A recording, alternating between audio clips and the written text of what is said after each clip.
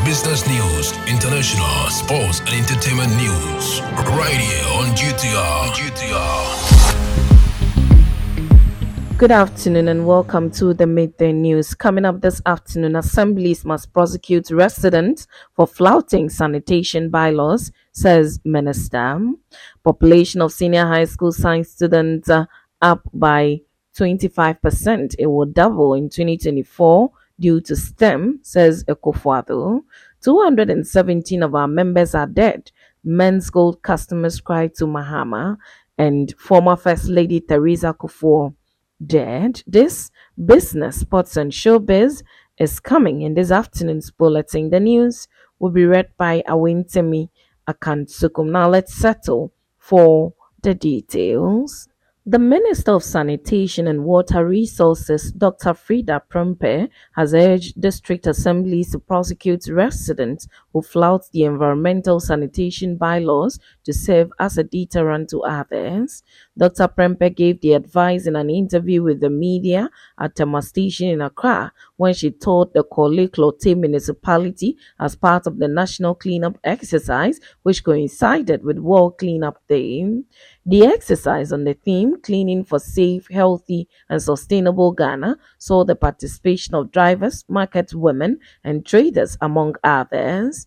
The minister said assembly members, churches, market women and community leaders must encourage the people to attach special importance to environmental sanitation issues in their communities. She said embracing change calls for the active participation of all to complement the government's efforts in solid waste management to keep Accra clean.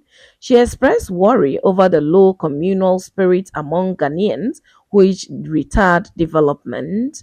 Dr. Prempeh later taught some flood-prone areas in the Ablekuma West, including Dansuman, Mpoase, Mamponse, and Glefe, to acquaint herself with the extent of damage caused by the recent rains.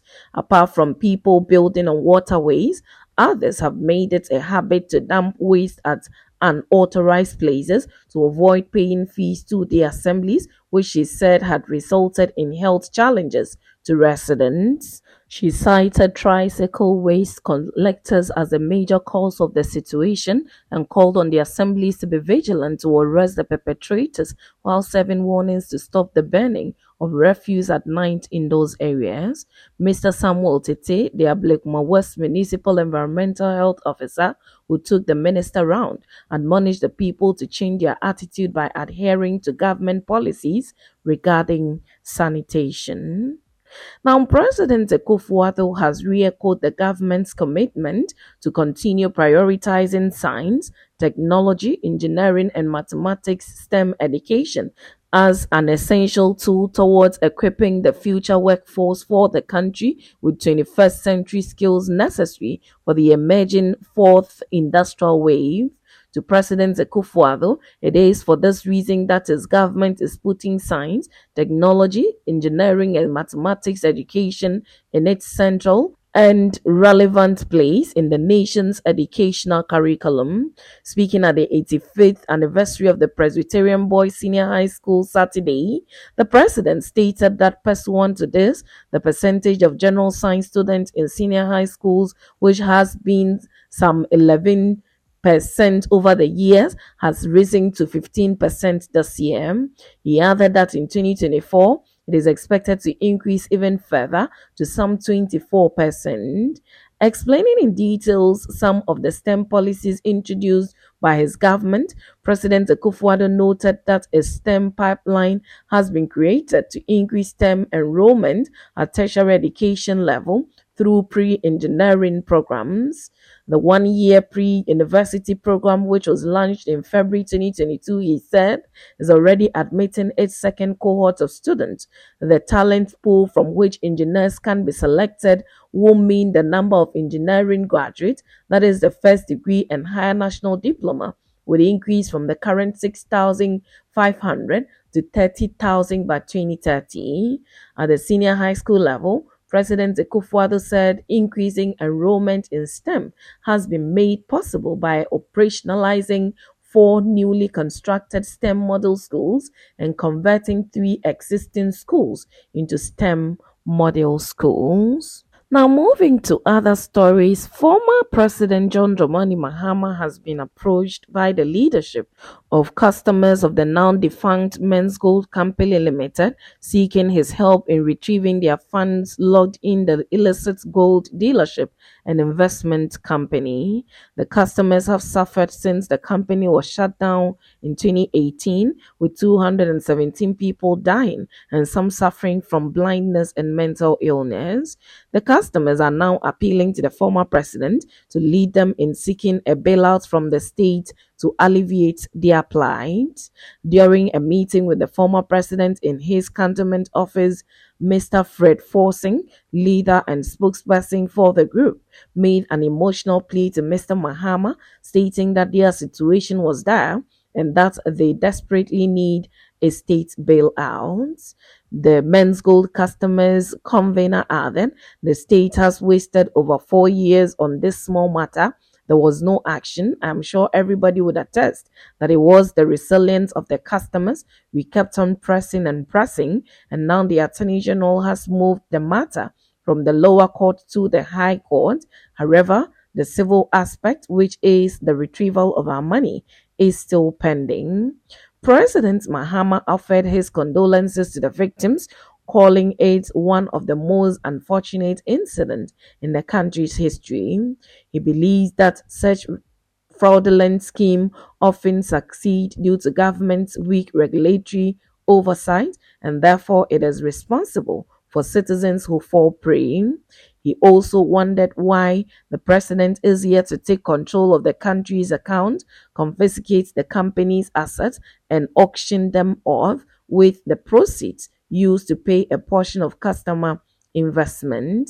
In response to the plea of the Men's Gold customers, President Mahama pledged to join them in bringing attention to their plight. He urged the government to provide them with all the necessary information regarding its efforts to alleviate their situation. The customers are hopeful that with the support of the former president, they will be able to retrieve their fund and recover from the losses they have suffered. Now, in other stories, former First Lady Theresa Kufuor is dead. City News can confirm. News sources has gathered that Theresa Kufuor, the wife of former President John Agyekum Kufuor, died at her home in Peduase, surrounded by her family Sunday, October 1. She was 87. President Nana Akufo-Addo has already visited the residence of former President Kufuor to extend his condolences. Theresa Kufuor, born 25th October 1935, was the wife of John Kufuor, the second president of the Fourth Republic of Ghana and former First Lady of Ghana. She was a retired nurse and midwife. Mrs. Kufuor started education at the Catholic Covenant Ola at Ketan in the Volta region of Ghana. She later went to London, where she was educated as a registered general nurse in the Southern Hospital Group of Nursing, Edinburgh, Scotland. After further study at the Radcliffe Infirmary, Oxford, London, she qualified as a state-certified midwife with a certificate in premature nursing.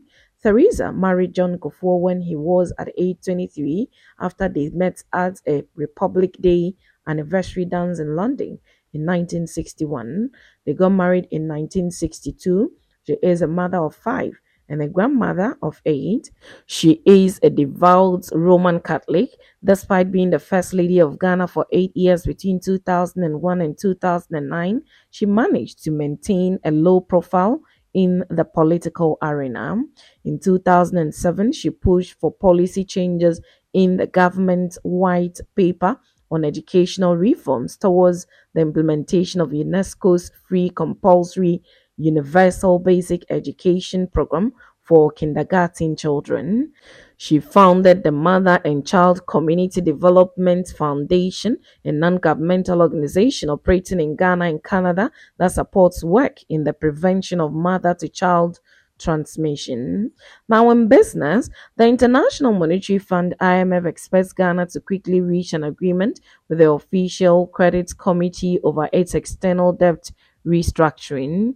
Julie Kozak, IMF's Director of Communication at a press conference in Washington, D.C., said once Ghana has finished the debt exchange on the local front, it is important for the country to conclude negotiations with its external bilateral creditors. Ghana is eyeing some debt forgiveness from the external creditors in a bid to bring debt to the sustainable levels. This is because a chunk of its $52.3 billion external debt is owned by these external creditors. Last week, an IMF mission staff arrived in Ghana for its first major assessment of the $3 billion bailout program. Sources close to the media confirmed that the two sides, that's the government being represented by officials from the Ministry of Finance and the Bank of Ghana, as well as visiting staff, have so far had some constructive and productive discussions. The indication is that Ghana has shown remarkable resilience when it comes to economic performance and policies underlying the first review of the extended credit facility. Simply, some steady progress has been made. Ghana's IMF-supported program is still hinged on restoring macroeconomic stability and debt sustainability. The balance Ghana has to find is to strengthen revenue collection and cut down on public expenditure to ensure fiscal consolidation. The country's chances of securing the next tranche of $600 million remains high should it be successful in this review, pending the IMF's board decision in November. Now to some sports. FC Samatex 1996 returned to winning ways in the Ghana Premier League after smashing Bechim United at the Century Stadium in Samreboy on Sunday. The Timber Boys claimed their second win of the season after staging a remarkable comeback to thump Bechim 4-1 in the matchday 3 fixture. Samatex gaffer Nuruddin Mahmoud made a couple of changes to the squad that were beaten 2-0 by Nations FC last week, with Ebenezer Aka replacing James, whilst Gabriel Bona returned to the start list. Bismarck Kobe Mensah made only one alteration to the squad that pained Dreams FC in the last round, with club legend Augustine Okra making his first start of the campaign. Okra rejoined Bechim after ending his adventure in Tanzania with Simba SC at the end of 2022-2023 season. Now moving to showbiz, Ghanaian musician and social activist A+ is certain that singer Wendy Shea's recent car crash is just a hype. Speaking to the media, A+ said the event after the said accident exposed the agenda of Wendy Shea and her manager Bullet to ride on her unfortunate incident to spark conversations about her. According to him, Wendy and her management team have been playing the game of stunts and commended them for doing it well. Recounting incident after the accident to buttress his point, A+ said Bullet had mentioned in an earlier interview that the Uber driver hitmaker would be flown to Germany for better medical care and treatment. Interestingly, the same Wendy Shea, who is expected to be in Germany for treatment, has been all over the place granting interviews that her accident was not ordinary but was spiritually orchestrated to kill her. However, A+ discounts the claims of Wendy's accident being a spiritual attack but a stunt. And that's it with the Midday News on Ghana Talks Radio. Log on to www.GhanaTalksRadio.com for more of these stories, and follow us, Ghana Talks Radio, on all social media platforms. Download the GTR app from your App Store or Google Play to listen. The news was read by Awintimi Akansukum. I say thanks so much for making time. Have a good afternoon. Get it big, get it here. Listen to all your live mixes, live radio programs, and live entertaining and news package programs right here from GTR, Ghana Talks Radio.